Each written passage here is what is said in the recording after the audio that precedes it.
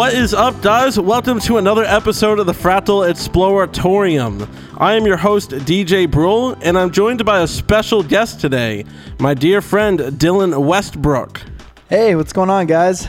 So this podcast is going to be a little different than most of them, a little less formal, a little less hard science, and more just fun and games with friends. So absolutely.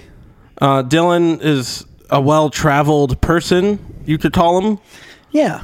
And he's been to a lot of places, and I kind of just want to talk to him about where he's been, what he's done. Also joined by my friend and audio engineer, Nick Tantillo. What's up, guys? Happy to be back. So we've all been longtime friends, so there'll be some stories of personal experiences we've had together. So we were actually in a band together. Yeah, there's that too. We started a band together. All went on tour yes, too. Oh my gosh, I forgot about the tour. Yeah, kind of a shit show tour, but yeah, very much so. When I think about that tour, I think of two things. The first thing is Kraken. First thing is like Kraken alcohol, the type. And the second is that stupid license plate fiasco. Basically, Dylan here is obsessed with Alaska and all things nature, and he insisted that he take his extra Alaska license plate and shove it into the mechanism of our U-Haul that opens up the door. And he got us stranded in the middle of nowhere, California. Tulare, California, or something like Tulare, that. California. Yeah, man. This beautiful open place of California. It was beautiful if you weren't stranded.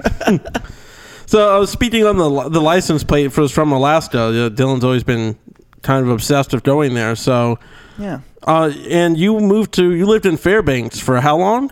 I did. I was only there for 2 months.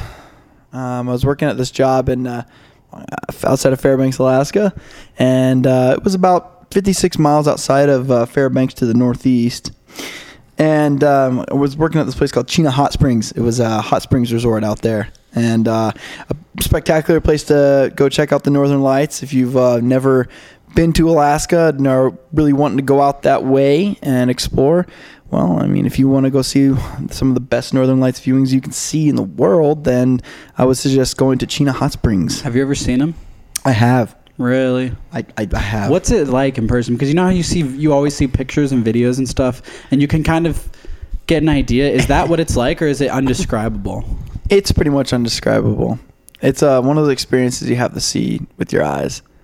You know, like pictures don't do it justice, and oh man, seeing it is, you don't know that it's really happening when you see it, and you're just like, wow, what the heck is that? Is there like a kind of scale part of it? Because in the pictures, I feel like it doesn't capture the full scale. That's what I'm saying. Like if you turn around, it's like all around you is what I would imagine. And it sometimes is. Sometimes it's just right overhead. It really depends. Sometimes you can't even see them. But most of the time, they're actually happening, but it depends on how strong they are. The flares. Yeah, because they happen all the time, at all 24/7. You just can't see them. Exactly. It's too bright out. Mm-hmm. And then that's why Alaska, the best time to visit Chena Hot Springs to see the Northern Lights is in the winter. It specifically any time between January to April. Usually, I think the strongest time is in April. And that's when you can really get the best viewings. So pretty much right now in this month we are. In April? When were you there? Well, I was there. When was I there? Well, I think I was there from November to January. Okay. I'm not going to sit here and ask. Wow, that was not good. I'm not going to sit here and act like I know what the Northern Lights are. I mean, obviously I've seen it online and whatnot, but... Well, you know the technical term for Borealis. it? No, see, I don't know. Is it Aurora? Aurora Borealis? So I know it's an Aurora, but I mean, what exactly... Can you explain it, Mr. Nerd? Okay, so what it is that our planet has something called... Our planet. Our planet has what's called a magnetosphere, and the reason we have that is because we have a metallic core that's churning inside the core of the Earth. And that metallic core produces a magnetic sphere around our planet. So a lot of planets have these. Jupiter has an extremely strong one. Oh, yeah. Saturn has an extremely strong one. I mean, that aurora is, larger than the size of this Earth. Yep. And what happens is that solar winds are ionizing into the atmosphere. So this occurs at what's called the ionosphere, which is about 100,000 feet up. So it's the higher sphere. It's way up there. Even satellites in low Earth orbit are in them. And what this actually does is it protects our planet from getting bombarded by solar flares. What he said. That's generally what I say on this podcast when Deej talks. Well, no, it's true. Yes, it is. And it's necessary for survival because one of the things about Mars and why it went extinct is Mars didn't have a big metallic core, so it wasn't able to produce a magnetosphere that was extremely strong. And the solar winds blew most of the atmosphere away. That's what's theorized to have happened. So it's necessary for life. Very crazy. The magnetosphere? Yeah. Oh, absolutely. Is that why we can't live on other planets, like you just mentioned? Yeah. It would probably blow away our atmosphere, and it would create a really cold planet, and we would have no electronics. We would have zilch. Because even now, we can experience solar flares that can knock out our entire civilization. Mm-hmm. That would devastate us overnight. It could happen anytime. We wouldn't know it. All of a sudden, your electronics and everything would just be dead. So very wild. Doomsday fact of the day. Yeah, there you go. If you're not already scared, but there is precautions we could take to do it. It's something we'll talk about in another episode because it does have to do with architecture. Yeah. So, Dill, when you were in Alaska, just sticking to that, when people talk about Alaska, they're talking about the actual wilderness and how it's real wilderness and how it's not, you're not messing around out there. It's very real. Yeah. You growing up here in the suburbs and the city and whatnot, was it as much of a shock to you being out there than you thought it would be? Were you ready for it? Was it what you expected or was it not what you expected? I mean, maybe just walk us through how it's different from where we live now here in Phoenix. Yeah. Well, since Alaska, was on my later part of my journeys, I kind of got used to living out in the middle of nowhere a few times before that. So, why don't you take us back to where you first started your journey then? Oh, yeah. Well, I first moved out of Phoenix here to place called Dylan, Colorado, up in Summit County. And Dylan moved to Dylan. That's right. That is right. It's a beautiful place. Amazing. What's the elevation of it? Oh, I think it's up just below 9,000 feet. Oh, wow. So it's like 8,000 something up there. Still pretty high up. Oh, very high. Very high elevation. And it's incredible. A lot of ski resorts around that area. And everything's it's awesome. I mean, it's a very expensive place, but it's nature-wise, it's beautiful. There's 14ers everywhere. That means 14,000 foot peaks for anybody who does not know what 14er means. Yeah, I didn't know what a 14er is. There you go. Another fun fact there. But yeah, it was incredible. It had a beautiful reservoir. They called that Dylan Reservoir. It was a big lake. It would freeze over in the winter. Oh, it was a beautiful lake. Did you go out on it? You can. I did. I went out there on the lake, and this guy was out there kite snowboarding. Kite snowboarding. What is that? Well, you have pretty much like a big wind sail, and it's like a parachute, and you're throwing up in the air when the winds are blowing across that lake, and you hold on, Dude, go wow! ride. How fast do you think you could get going? Oh, very fast. I think he was going probably. Well, not very fast. Like you can't go on a downhill. It depends on the 30, wind. 40. I'd imagine if you're snowboarding on ice, the edges of your snowboard sort of act like a skate, when you're kind of carving or whatever. True that, but there was snow. There was a lot of snow on the lake. Oh, really? So yeah, he was on snow. Oh. Yeah, there was the whole lake was covered in a couple feet of snow. And yeah, I went out there several times actually. I went out there and it had a couple feet of snow, and then I went out there when it was just ice. That was very interesting. Looking down through the water, like wow, just looking down, seeing nothing but just bluish green. Dude. See, that freaks me out. I think ice just freaks me out in general. Oh yeah. I looked up snow tiding, and it's insane what people are doing. They're getting crazy air and stuff. Yes, that's exactly what it is. It's very cool. That's really cool. That's really freaking cool. Absolutely. So, so I was there, and I got a job up working at a ski resort there called the Arapahoe Basin, for all you ski lovers out there. I hear that A-Bay is It's I wasn't a major fan. I liked it, but there was other places I liked a lot better. one of those places was this place called Keystone, which is right there off the US 6. Yeah. It goes up the Loveland Pass. Beautiful. It's a great resort. They have night skiing, which is fun. When you're with your buddies, you want to go out there, ride at night. After a long day working, at least you get a little bit of time to ride. Mm-hmm. So that was really cool. Yeah, I guess it'd be important for people that are listening to know, since we didn't really preface this, that Dylan snowboards a lot. Yes. You're very well traveled in the snowboarding community. You've been working at different, mountains, doing lifty operations and among other things. So yeah, I think that's important for people to understand, kind of understand what you do.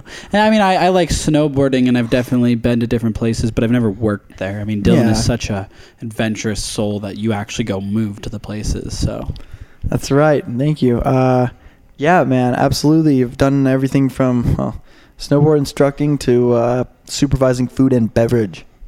So keep taking us through the journey, because I have some follow-up questions that I'd like to ask, once we kind of finish where you've been. So first you went to Dylan. What happened after that? Yeah, I was there. I worked at A Basin.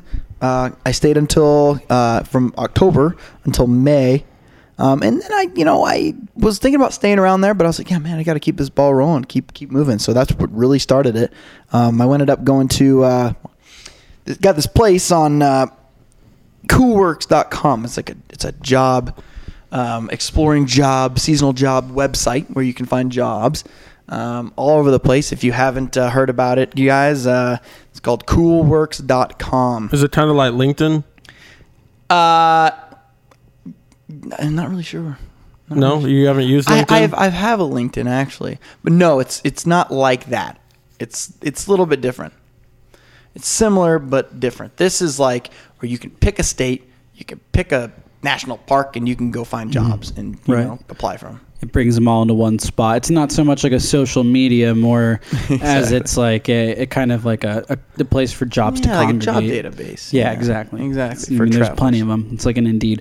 Now, Glassdoor. I've used Glassdoor. Oh yeah. So let's keep it rolling, because I have a few follow-up questions. So where'd you go next? So I ended up going to this place called Gunflint Lake in Minnesota. I remember this one, and this was a summer job, right? It was. You were a dock boy? I was a dock boy. That's right. What does that even mean? Basically, you're out there serving them up. All the people serving them up. A dock jockey. For starters, I sold bait. Helped more people's boats and pontoons. Whatever fishing vessel, canoes, stuff like that. So you'd help people that are coming in getting gas. You also filled up gas tanks.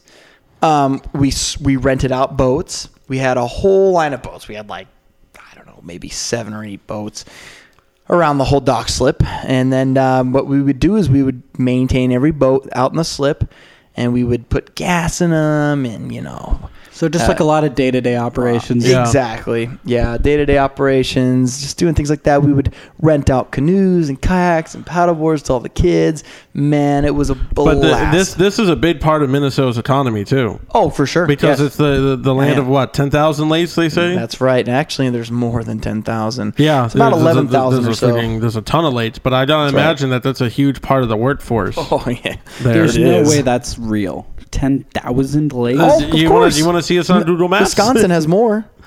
It's riddled. Just the neighbor next door, man. They have more. That's crazy to think about, that sheer amount of lakes, because lakes are, they're small. Some of them are small, but I mean, to think about that. Well, the reason a lot of them are there is because the glaciers back during the ice ages, when they receded, they would gouge out large parts, and then they would deposit all the water in there.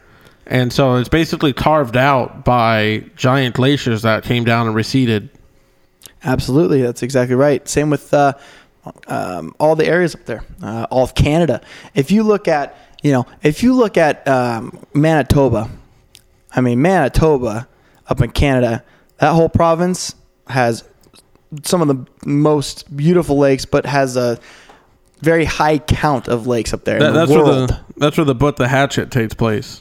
Oh my Really? gosh, Up in all those lakes up there. If anyone's ever read the classic book, The Hatchet, Oh, no, it's up I there haven't. in all those thousands and thousands of lakes that they have up in Canada. It's insane. Like Lake Winnipeg, very big lake, huge.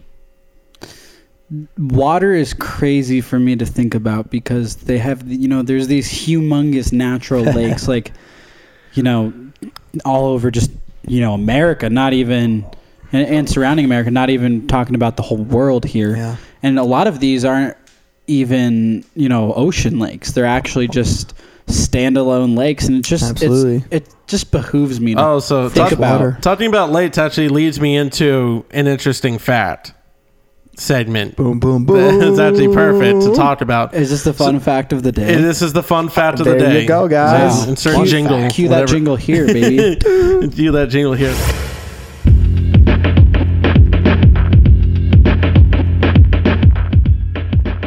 So, speaking of lakes, I don't know if you've ever heard of this phenomenon, but there's the phenomenon of the exploding lake. Lakes that literally turn into a explosion fireball.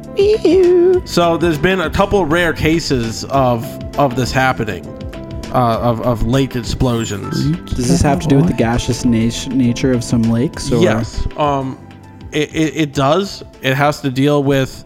So it's called a limnic eruption, and it's very rare natural disaster in which dissolved carbon dioxide suddenly erupts from deep within the lake's waters, forming a gas cloud around it.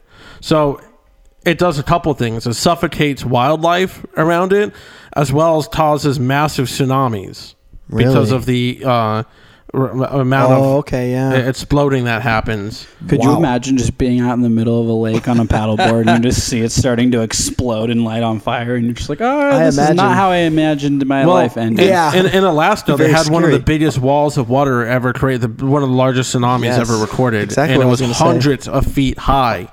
In like the natural disaster video you see, like a movie where the world's ending and a massive tsunami happens. Yeah, that happened in this lake up in Alaska. Yeah. I'm sure Dylan knows all about it. I do. I know which one you're talking about. I actually lived in one of the locations of one of the biggest tsunamis ever, and that was in Valdez, Alaska. Valdez.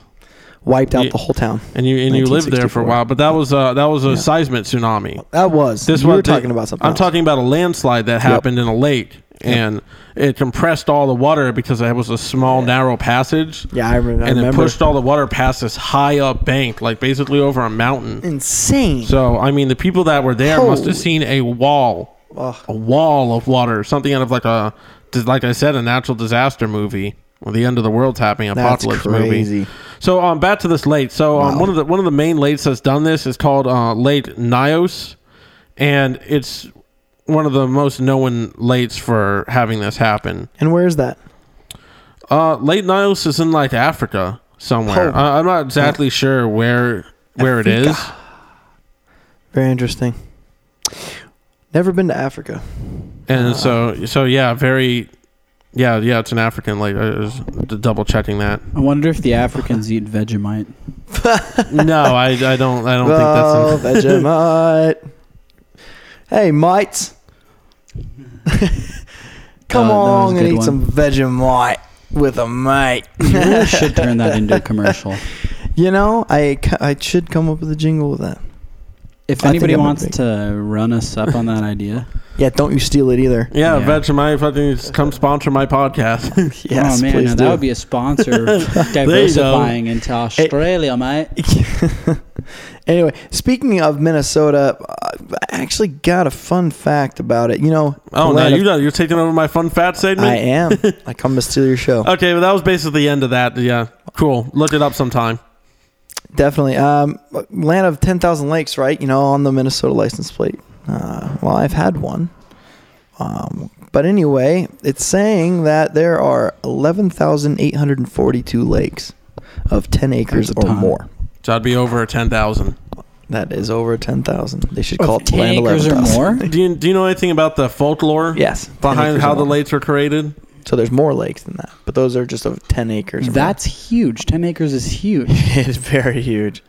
Sorry, DJ, what were you saying? So have you heard about the folklore back in the day, how people believe the lakes are created?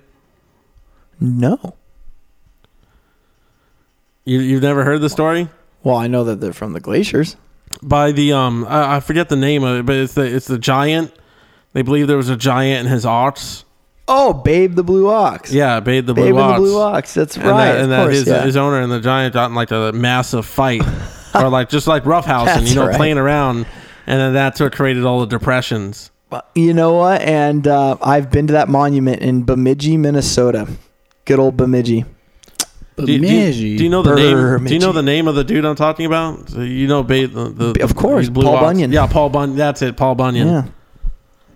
You know, I never heard that one or read that one. It's a big Minnesota folklore tale. I mean, it's kind of like James and the Giant Peach. Oh. Wait, that was a book. That's a book. Well, how I heard about Paul Bunyan is they had these folklore stories when I was a kid, like in a movie. It's like Huckle Finn. Yeah, and they would show a whole bunch of folklore like that. Deej, do you remember when you used to watch V for Vendetta religiously? I still watch that show. Vendetta. Are you kidding me? Wow, what a good that show is freaking amazing. The movie? comment's even better. That show. I'm talking about the movie. Yeah, the movie's really good. It is very interesting of a movie. Wow. So anyway, yeah. Well, I worked up in Minnesota, and I was working on the docks, and they basically had us doing everything. I mean, running around there, doing all this stuff, like getting the trash, and from all the cabins, we had to do everything. Oh yeah, we were. So you had to wear a lot of hats. Bitch. Oh yes. Yeah. Had to wear a lot of hats. Had to do a lot of different things around that place. And whatever the owner wanted, basically we did. And you know what's interesting is that the owner there, Bruce Kerfoot, was the Kerfoot family that actually owned the place for a long time. His mother bought the place back in I forget exactly what year it was, but I believe it was either the 20s or the 19-teens, and basically just turned it into a great lodge destination out there as a wilderness adventure place with cabins and outfitters. And outfitters are basically people who go out there and explore the lakes by canoes. Sometimes when we think about these lakes and these different towns and these ski resorts and whatnot, we think about them now, but we ignore so much of the past and so much of how it got to where it is. Absolutely. And that's not only to say how the land got to how the land is, but the different families that had to own these places and cultivate these cultures and these towns and stuff. And we tend to think about a lot of what's happening now rather than the past. So for you to kind of think about that and looking back to the 20s and the teens and stuff, it's just an unbelievable, if it's still around today, it's an unbelievable kind of feat. Absolutely. Before that, it was all the voyagers. They would haul things up and down through all those lakes. All the voyagers, a lot of French, a lot of people from France, and they were there. And France.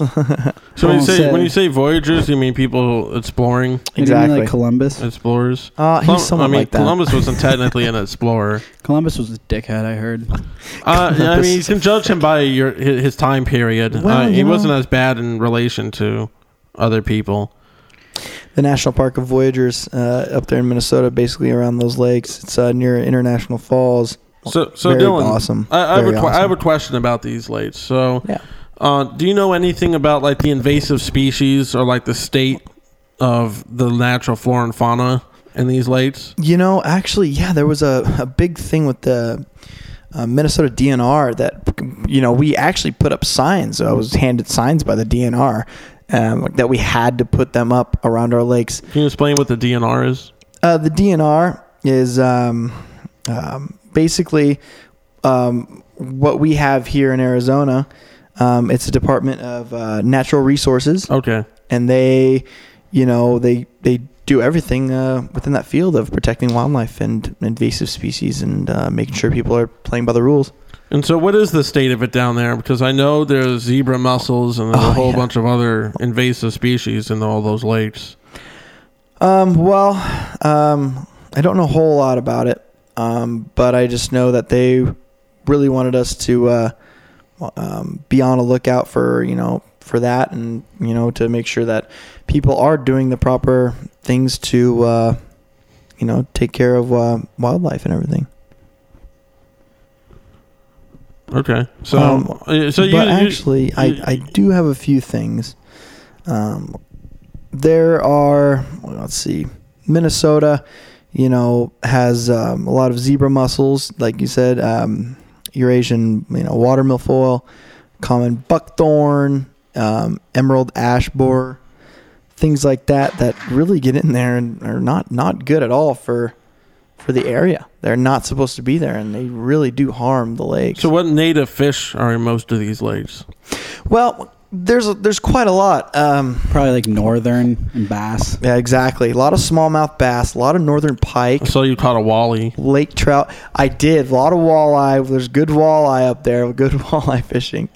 And then let's see here. Well, it's kind of like Wisconsin, bluegill. I imagine. Exactly. Because I grew up fishing in Wisconsin back in Mercer, which is like the deep ass lakes and forests. Yeah, you said bluegill? Bluegill, yeah. There's some good little trophy bluegills out there, actually. That's actually kind of interesting because bluegill is what's used in a lot of aquaponic systems, sustainable aquaponic systems. So that's awesome. To think about that is a sustainable fish that can be cultivated. Yeah, absolutely. On that land. Absolutely. There's some good bluegill out there. I never caught one myself, but this guy came back with a huge, massive cooler full of trophy bluegills. It was incredible.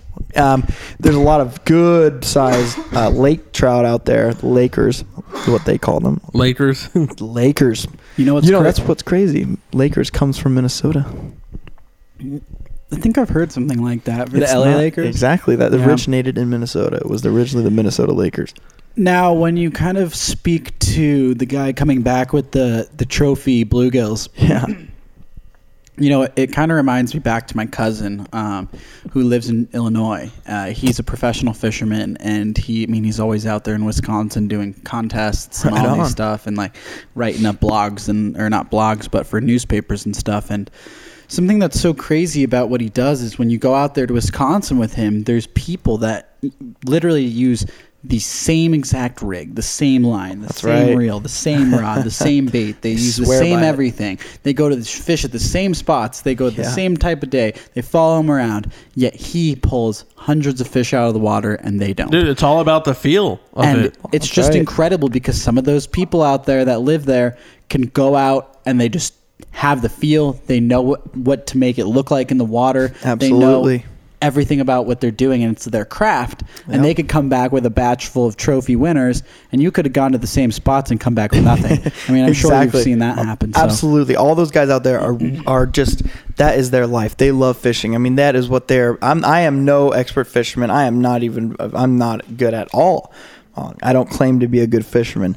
Those guys out there it actually takes talent. Sleep fishing. It takes a lot of talent, actually. It really takes a lot of talent. It also takes a lot of research and time. I know that Corey, he knows all of the lakes. He lives in Illinois, so he goes ice fishing in Lake Michigan. He goes everywhere, and he knows where to go down to the damn GPS point and like how deep and what time of year. I mean, I think it's a lot of knowing and researching. It is. Well, something I didn't know is we went to Lake Pleasant down here out of Phoenix, Arizona. Yeah. And I went with a professional fisherman one time on their boat. Me and John went. And they did something was called bed fishing. So what you do is you pull up your boat with the trolling motor, and you pull up to the side of what is called bass beds. Ooh. And they protect their beds. Meaning that if you drop a lure down on it, they see it as a threat to where they're laying their eggs. Because these beds are where they lay their eggs during mating season when they have to lay their eggs. They got to lay them in a safe place. Yeah. And one of the parents stays behind to watch them. And even if they're not hungry, they'll attack the lure because they think it's a threat. And you can visibly see them. Wow. And you can see when the bass goes to suck in the lure, when it takes a big gulp of it, that's when you pull on it. Really? And you can visibly see it. And that's cool. I never would have thought to ever think about doing that. As a it's like almost complete opposite of what the fish are going for. Yeah, it's almost cheating too. And Yeah, like I said, even if they're not feeding, they'll protect their bed at any cost. It's like, hey, get out of here. Yeah, so they'll attack your lure if you drop it down on it. I'm sure you either have to know seasonally where those beds are. Or get really lucky. Oh yeah, it's very seasonal. Because I know, like, my cousin and, well, I mean, tons and tons of people, my uncles and everybody out there that has boats has the fish finders on their boats, and it's like a range finder, and they can see where fish are. Yeah, underneath them. Those are pretty rad. So Everyone I had one imagine there. that would help in a situation like that. But unless you know where those beds are, that's probably pretty difficult to find them. Yeah, well, Yeah, I mean, we were imagine. using them, and they do put them. They can't put them too deep because it gets too cold for the eggs. So they have to put it relatively close to the surface. And they like to try to put them in between, like, where bushes and roots are. Yeah. So big predators can't come in and try to eat the eggs. Yeah. So, Wow. That's interesting, man. All right, Dylan. So you were a dock boy. What happened after that? Well, after that, there was a lot.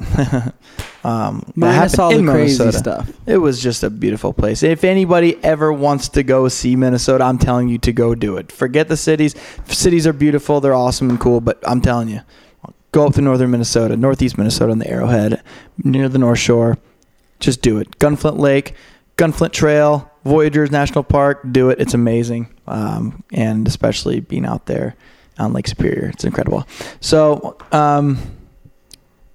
well, before we go on to the Nets thing on what you did, I kind of want to take a short break to kind of connect this to what I like to talk about here on the Fractal Exploratorium. So as you just mentioned about cities, not being a big fan of the cities, you're pretty used to the pretty like backwater, like rural areas. absolutely. Did you ever run into anyone that did off-grid stuff anywhere that you went in any of your travels? I did actually. Yes, I had several people. Just actually up there in Minnesota too. A couple of people who bought land out there and wanted to do something different for themselves that was not on the system, on the grid, and they wanted to have their own supplies, and own source of electricity, whatever, they wanted to do it, and they actually did. They got land out there and started on those projects. I haven't heard much else from them, but I know that people were out there wanting to do that, and we're continuing doing that. So yeah. And it's doable. That's the Very thing. much so, is yeah. that when you go out there, and you probably saw people that are really doing it. Yeah, And I it's did. not like some pipe dream thing. It's a doable concept. It is. And it gains what I call economic freedom. Absolutely. Freedom from the stranglehold of having to pay bills and Absolutely. having to not live the life you want to live. Exactly. And that's they kind know. of what you've been doing. You've been living the life you want to live. Yeah. And it's kind of crazy when you think about how many places you've gone and traveled and the things you've seen. Yeah. It's kind of a different lifestyle. Yeah, totally. There's a lot of people out there that are really getting into that nowadays, especially because they know, hey, we don't have to live this life. We don't have to, conform to society standards. We live out here. We love it out here. We want to do this, and let's make it worth, our time and effort to make something that works for us instead of us working for it. And you're the type of person that prefers to be connected. Yeah. With your environment. And I know one of the reasons you hate the city is because you're not connected. You're disconnected from it. Exactly. Cities have become effectively their own biome with their own biodiversity and own domesticated animals that come with it. Absolutely. I was going to say it's... Whoa. That's what he wanted to say, guys. Sorry. I was going to say that, to cut you off, you just said something, Dylan. You said, why not create something that works for us instead of us working for them? And that's literally the opening words to DJ's Earthship lecture. Wow. What if I really? told you there was a house that could Smart house. essentially do something for you instead of us, keeping Absolutely. it alive? Yeah, you totally can. And that's the whole theme That is of true. what I talked about with the architecture I want to create. Yeah, that's awesome. And they do that. And that has to do with cities. So cities are basically just a more interconnected web and network of different type of architecture that functions in a certain way. Absolutely. And that function is made to conform to societal standards, not to your type of lifestyle. Absolutely. When it works, because if you were to try to go out there and buy, rent houses, and you got to do a certain lease, and you can't just pass through. There isn't any infrastructure for you to pass through like that. A lot of hoops to jump through, and you got to go through a lot. So this brings us into what you did after you were in the dock. Yes, absolutely. Well, after that, I ended up going out to this beautiful place in California in the Sierra Nevadas called Mammoth Lakes. You were going to say I ended up going out with this beautiful girl. And then life just ended. This beautiful Russian girl up in Minnesota. No, I didn't do that. I went out to Mammoth Lakes, California to work at Mammoth Mountain. It is located in, I'm going to say south central California. It's the Sierra Nevadas, right? It is the Sierra Nevadas. It's more like the southern part of the Sierra Nevadas, out near Mount Whitney, which is, as you know, the tallest mountain in the contiguous United States of America. What's the elevation of it? It is it's over 14. I can't remember the exact number. All I know about Mammoth is that they get like ass tons of snow. And we had one of the best winters. 2016-17 was incredible. We had a record-breaking month in January where we received just over 246 inches of snow. And if you guys don't know what that is, that's I believe it's 20 feet. That's a lot of snow. It's literally like when I see pictures of Mammoth, because I have so many friends that snowboard and actually go up to Mammoth and have passes there. And when I see videos and pictures and stuff, like you'll be in the car driving down the road and there's literally just walls. Like 10, 15 feet high walls even of higher snow on the side of like the road. And it seemed like something right out of a movie or something, and it's real. Yes. So do you want to explain to us why they get so much snow? Well, yes. For the most part, they're in California, and as you know, that is the coastal state on the western part of the United States.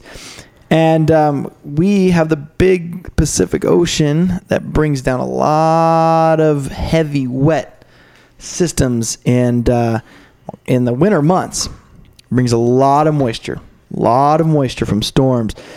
And they come down from Alaska, and not just from Alaska, but from the whole Pacific Ocean. And they have heavy, wet storms that move through, and they dump a lot of rain on all that western part and central parts of California, and come in and hit the Sierra Nevadas and just absolutely wreak snow hell on the Sierra Nevadas. And it just goes crazy. And storms last not just hours, not just days, but for weeks. I've seen storms last, I think it was a week and a half. It snowed every single day. I remember it was either raining in January, or snowing, or doing whatever. It did insane. Absolutely everything you can imagine. And that stuff doesn't melt off for so long. I know Mammoth that same year you're talking about, last year, or maybe you were there 2 years ago, but it was 2 years ago. Last year, they were open until like June or July. We open until August. I closed last chair on chair 23 there. That's August 5th. Real. Unbelievable. Snowboarding on August 1st. Yeah. Yep. August 5th, actually. It's probably like 95 degrees outside. Actually, it was pretty warm. It was like, I believe it was like, I think our closing day was like 65 degrees up on, over 10,000 feet. Yeah, it was super Which is warm for up there. Absolutely. The sun was shining. There was only one death strip of snow left, and you could say that was about 2 feet of snow that was pushed together. Yeah. That's all they had left. But what was crazy is that there's a terrain park that... I was going to say it's enough to ride a park. Well, I'll tell you, they set up a few jibs which is a couple like rails and boxes, things, to go have fun out there on the terrain parks out in the mountains. These mountains have great terrain parks. That's where it pretty much originated, was there in California, from skate culture. Yeah, I mean, when it gets into those later months and it's not like backcountry power, skiing, it's a lot about that jib. And that's why people here in Arizona, up in Flag, do so much, jib seshing and so much, terrain park riding, is because there's just simply not a whole lot. It's not Montana here. We don't have, buckets of snow dumping in the backcountry. Absolutely. We're kind of doing what we have, with what we're given. Yeah, and make it really work. I mean, it's what they do up there. Like I said, snow was falling up until June, and it kept coming. And they're like, hey, let's stay open until the latest we could ever imagine, and that's early August, when there's bikes going up with snowboarders and skiers. It's really cool. We were open for a while. The terrain park, like I said, down to the main lodge, was open up until July 4th. We were snowboarding in the terrain parks down at the bottom. Very crazy. Insane. Yeah. And a couple of buddies visited me out there. Pat, good man. My buddy. Pat Ford came out and visited me out there. Oh, man, we had a great time, and props to that. It was sweet. Good luck looking up Pat Ford on the internet, people. It's the most generic name of all time. Yeah, good luck. Patrick Ford. He must be very, very, he's good just American. Very much so. That last name is very legendary. Ford American? It's got to be. It is. Of course, man. So, Ford. I want to ask you a question, and I'm just going to ask it now because I'm trying to get to the end of your journey before I ask it, but I feel like we're not even halfway there.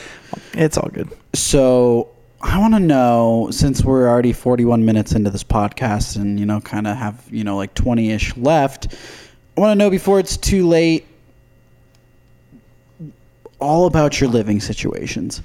I want to know the worst living situation. I want to know your best living situation. I want to know your worst roommates. I want to know the shackiest place you lived. I want to know the Dutch shit story. The place that you lived where you had no electricity. Like, I want to know all the stories. Boy. I mean, what was it? Were they different? Was it different from state to state? Was it, were there bugs? I mean, I'm just curious to know about all of it. Yeah, absolutely. They all ranged in different living situations and housings, and like I said, different prices, different roommate situations, bunk houses. I've lived in it all. The first place I was in Colorado, that was a dorm housing. Actually, it was a 3-bedroom apartments, and you actually had your own lockable room. It was great. It was pretty cheap, $450 for your own room. Great situation. I liked it. My roommates were actually pretty good people. Derek and Natalie. Yep, we had fun. But it was a big party hall. A lot of parties, a lot of crazy people getting crazy situations, a lot of drinking, a lot of, drugs. But things get a little hairy.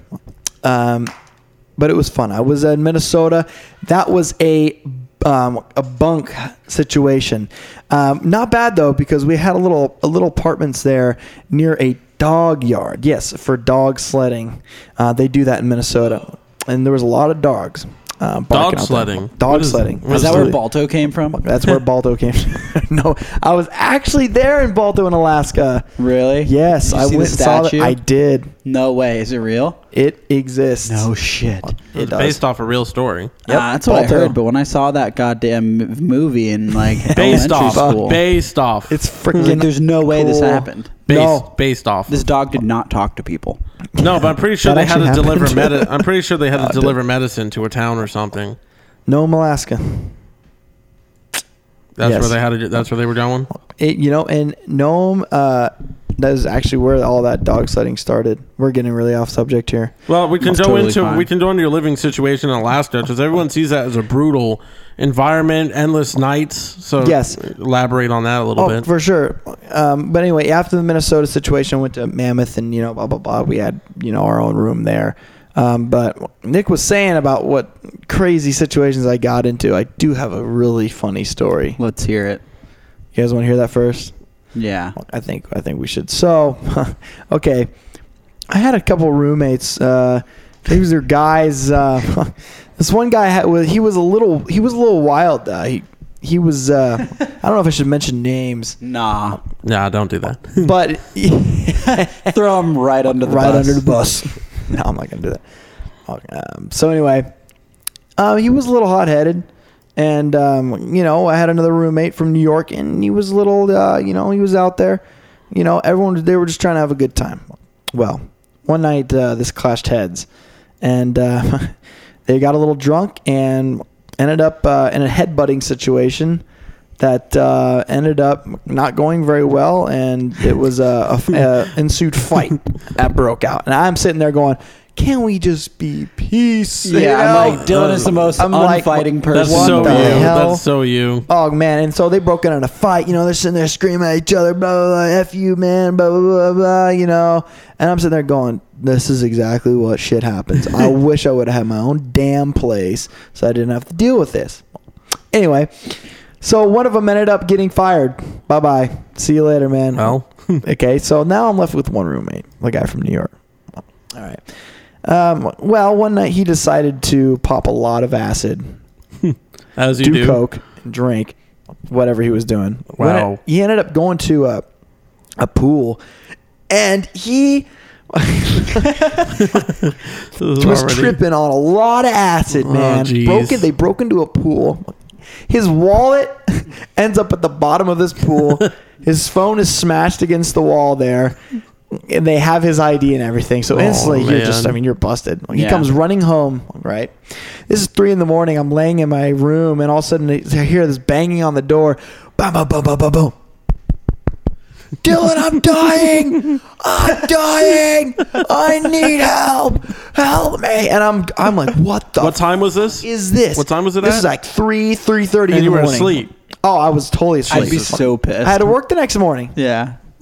This dude is butt ass naked at the door, screaming. His eyes are huge. He freaks me out. I still have trauma. How cold was it outside? It was a blizzard. And how cold it was a blizzard. How cold? I believe it was like 15, 20 degrees maybe. And he was naked how the hell out there. did this pool? Was he in a heated pool? He ran half a mile. He ran a half a mile from this place. Yeah, was it a blizzard? Was it a heated pool? It was a jacuzzi, dude. But he still got out. He got out and was still covered in water, not dried off. Probably so. Oh my god! And he said he was yelling at me. My feet, they're falling off. They're falling. He was tripping. He took 6 hits of acid, is what he ended up telling me the next day. He didn't get hypothermia from any of this? No, he didn't. I don't know how. Probably because he was running and keeping his, blood temp up. That's fucking crazy. But anyway, so he's freaking out and yelling and screaming, and he runs in my room, and I give him a bottle of water, and he opens it up, throws it all around my room, makes my whole room wet. I'm like so pissed off at this point. I'm like, all right, dude, look, we got to do something about this. And I'm like, I'm trying to calm him down. We got to do something about this. We got to do something.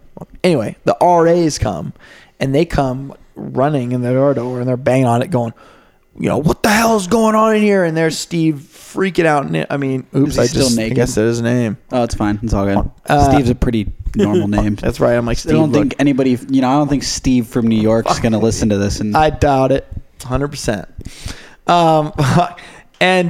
Anyway, so he runs into the bathtub to try to warm himself up. He's freaking out. That's kind of what I would have thought I would do. Mm-hmm. Yeah. And he's in there freaking trying to pull the thing off, sitting there yelling, "We're going to Mars! We need potable water! We need potable water! We're going to Mars!" I don't know where potable water came in. I really don't. But he's sitting there freaking out, grabbing the shower curtain. He poured the shower curtain off the wall. He's freaking out, yelling at me like I need to come with him and save him. He's like, "You're the only person I can trust right now." Who's going to drive this ship? Oh, might I add you, he's screaming at the top of his lungs the entire time. 4 a.m. now. RAs come in, call the cops. Here come the cops. Cops come in. Wait, are you serious? Yes. This happened? This is a true story. Holy shit. So the RAs come and you were like, you answer the door and you're like, I know. I don't know what to do. Yeah, I was literally just like, they're like, "Have you been taking drugs too?" I'm like, dude, no, I'm not the problem here. I've been sleeping, and he comes running up freaking, this is not me. This is like, it's not me.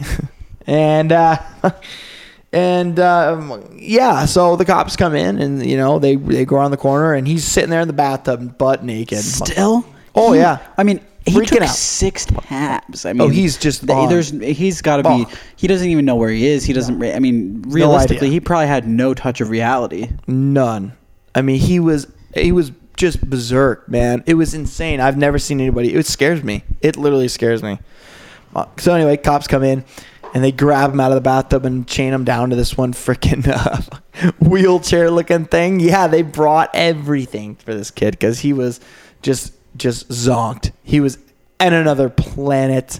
He was saying we're going to Mars. I believe it. I actually believe he thought he was really going. I think so. He wasn't even saying it as like a high person joke. No, he was probably going. Really he was straight up going to Mars. So, like, what happened the next day? So they take him away. Did they take him like to the drunk tank or acid tank? Yeah, they took him to the hospital. Yeah, that's what I would have tried to clean him out, but it doesn't work with acid. No, I was gonna say you kind of just gotta wait that one out. You do. And anyway, the next day he comes back and you could just tell there's shame written all over his face. Yeah, he was embarrassed, very. And he barely talked to me. Did he say they sorry? Kicked him out. Did he even know what he did? He didn't remember anything. Really? They kicked him out?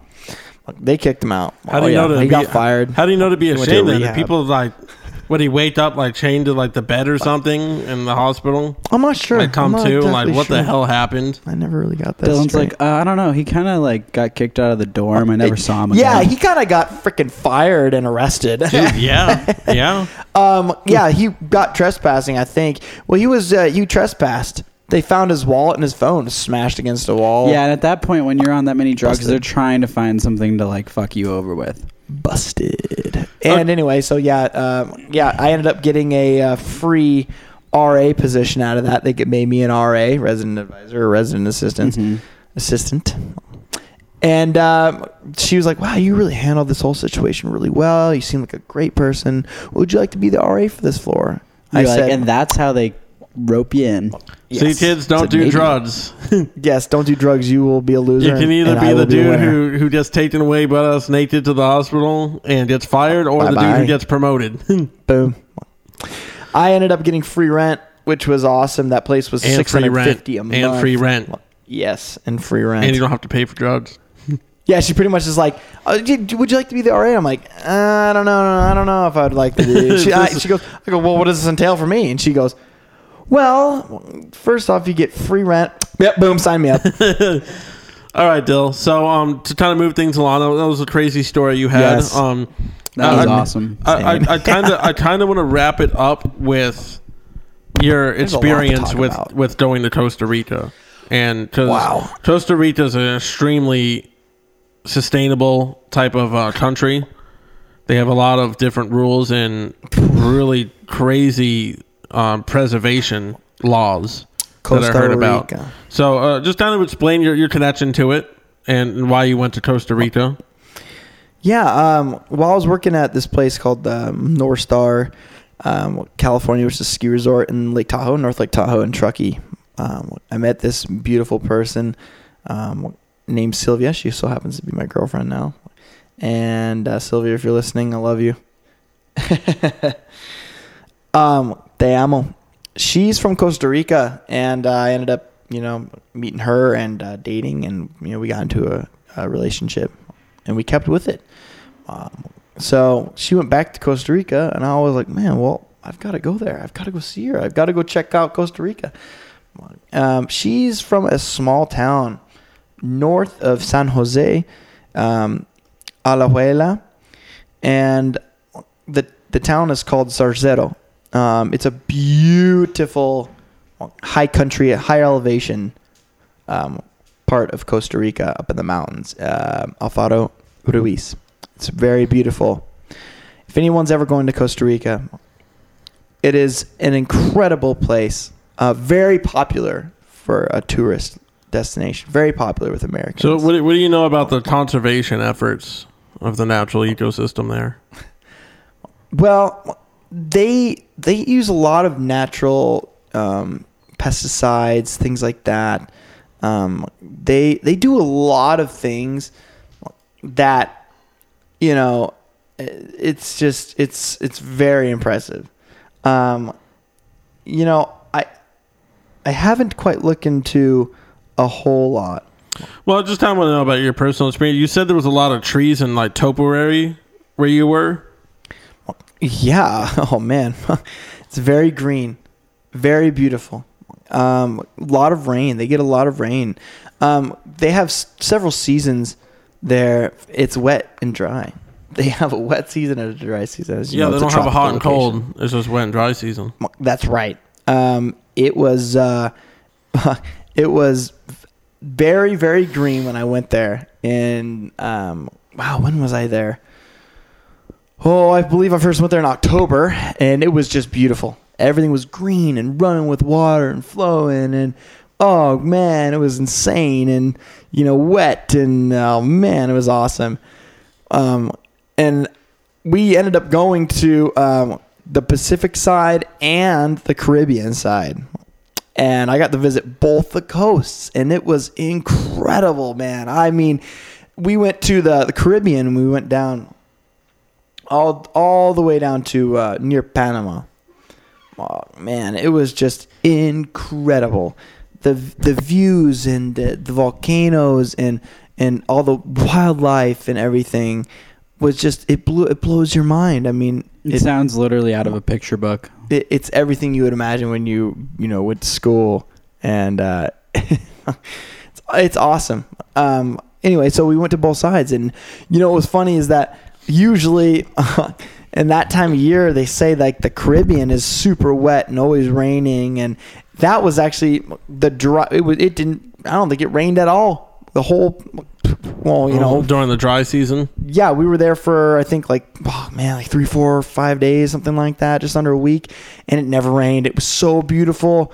Oh man, we went and saw everything there, and like I believe it was Cahuita National Forest. Oh man, it was so beautiful down there. We were gonna go to Bocas del Toro, and Bocas del Toro is it's like a little province over there in Panama, but we didn't get a chance to go there. But we went to Cahuita and Puerto Viejo de Talamanca. Very beautiful. Yeah, if you ever get a chance to go out to Costa Rica, do as much traveling as you can while you're out there and visit all sides. Because it's not even that big of a country, really. It's not very big of a country at all, but there's a lot to see. It's very beautiful. San Jose is a city. It's really interesting. A lot of culture. There's a lot of culture in Costa Rica. I was blessed to go there with my girlfriend, and she's a tica. Yeah, she's from there, and I got to go there and see a whole side of that. A lot of people probably never get to see. Be with locals, be with people, her family that have been there for generations, and finally get to see the true side. It's not just like a tourism thing. It's like you're actually living the culture. Exactly. I got to actually see these things and see it from their point of view, and I got to see a different side of life that I never imagined living here in the United States. You don't know what's going on everywhere. It's an eye-opening and a mind-opening experience. You don't realize how good you actually have things until you go somewhere else and you really see. We get so complacent in our thoughts and like what we have here and what we don't really even have to do here. Compared to what people have to do in other places. Absolutely. So Dylan, would you say that experience kind of made you open to different ways of living? How isn't there isn't just this one social economic standard absolutely that's been set for us, and that through your travels you've kind of discovered that there's vast amount of different lifestyles. Even just in America, I'm pretty sure you met with a bunch of people of vastly different lifestyles. Exactly. Even without going to Costa Rica, you said you met a bunch of immigrants and absolutely people that were on the work visa, yes. like your girlfriend was on. Yeah, J1 visas. Yeah, I was working up there at North Star Ski Resort, Mammoth Mountain, and I got to meet a lot of people. Even at the lake in Minnesota, there was Jamaicans. 3 Jamaican women. They were crazy. I mean, they were hilarious though. Had a good time. I got to see a lot of these different sides of our culture and of human beings, and it was amazing. All the J1s from Peru, Costa Rica, Argentina, Chile, I never knew anybody from there. I never got to socialize from. But once you got to actually work with these people and meet them and see them and hear their stories and hear their side of life, man, it was just a beautiful experience. That why I say work and travel is a beautiful thing. Eye-opening experience. I'm telling you, anybody who gets a chance to go travel to work and do things. So as we come to a close here, I just want to say a couple of closing statements and just tell you about how I think this fits into my idea of fractal architecture. So your lifestyle is kind of the antithesis of a lifestyle that isn't generic, that isn't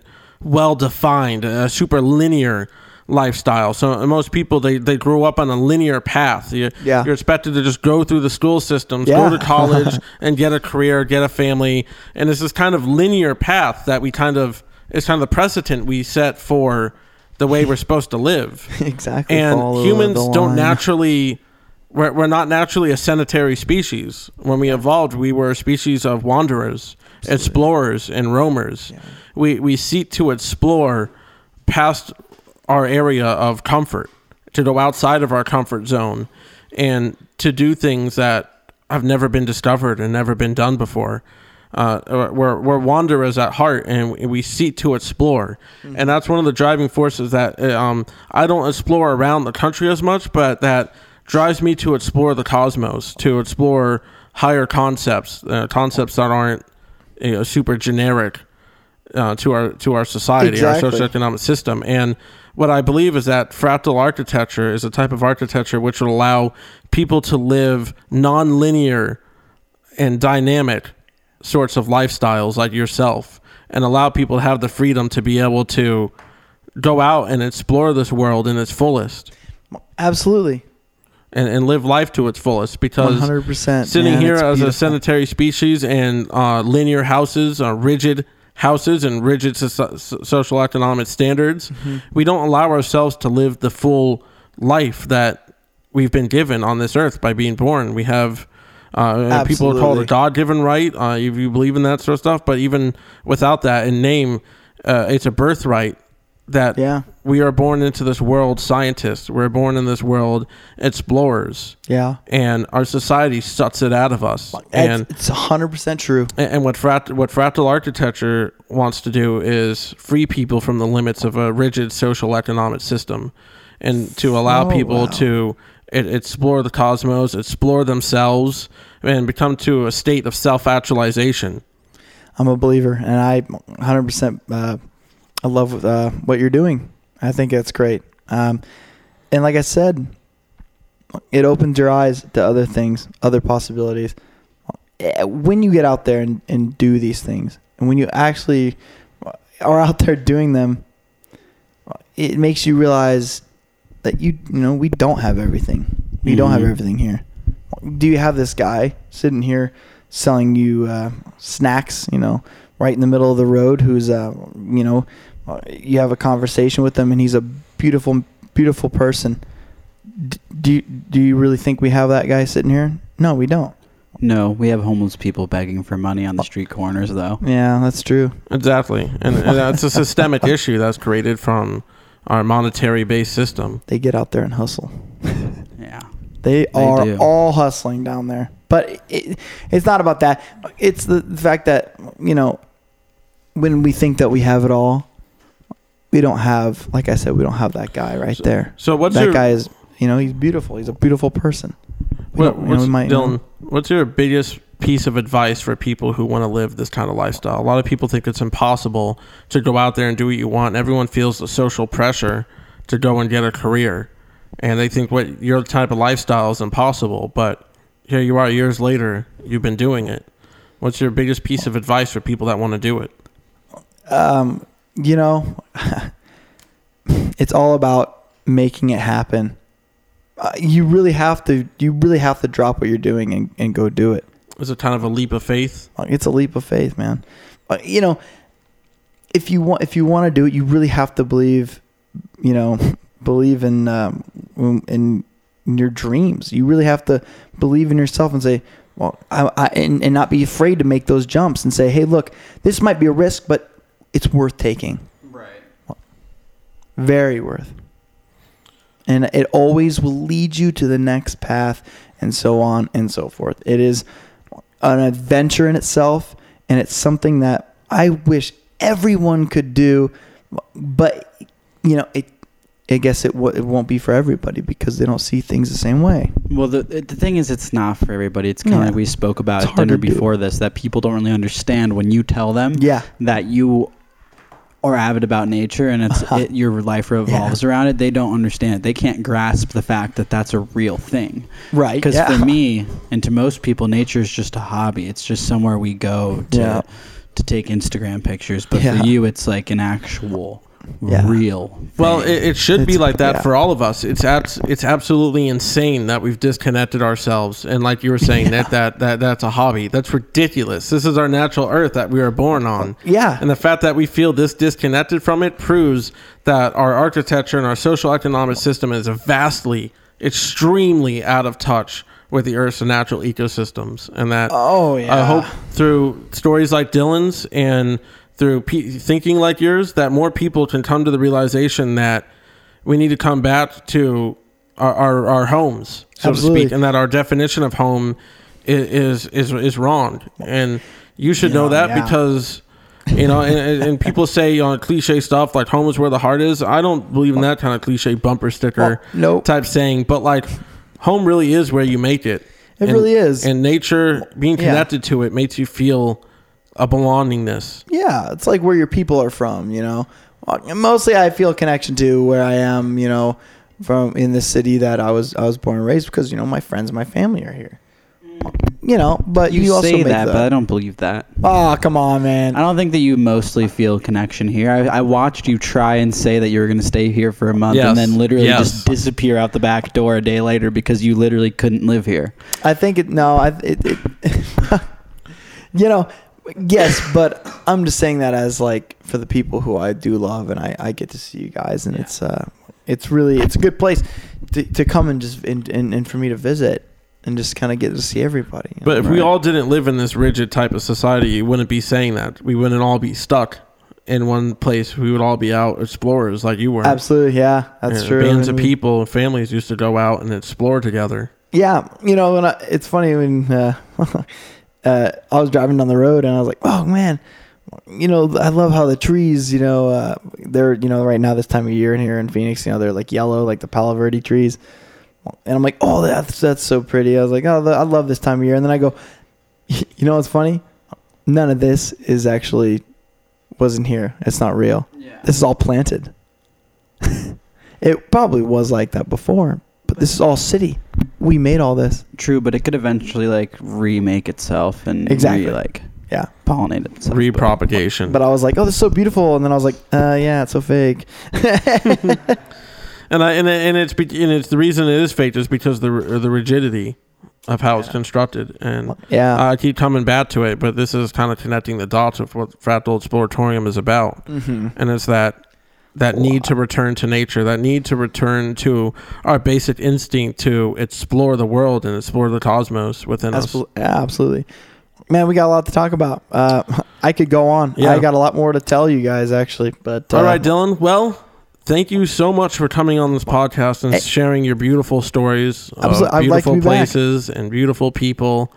And yes, I would love to have you back after. You have plenty of more stories, and you're gonna go and continue your exploration. I am. It's not over yet. Yeah, I am. I'm actually going up to Telluride, Colorado. One of the most beautiful places in the United States. Well, I hope you have a ton more beautiful stories to share with us next time. Definitely, I will. We'll check in again. Absolutely, I will continue the fun stuff. Thanks, Dill. Thank you, You're welcome, Dill. guys. Definitely.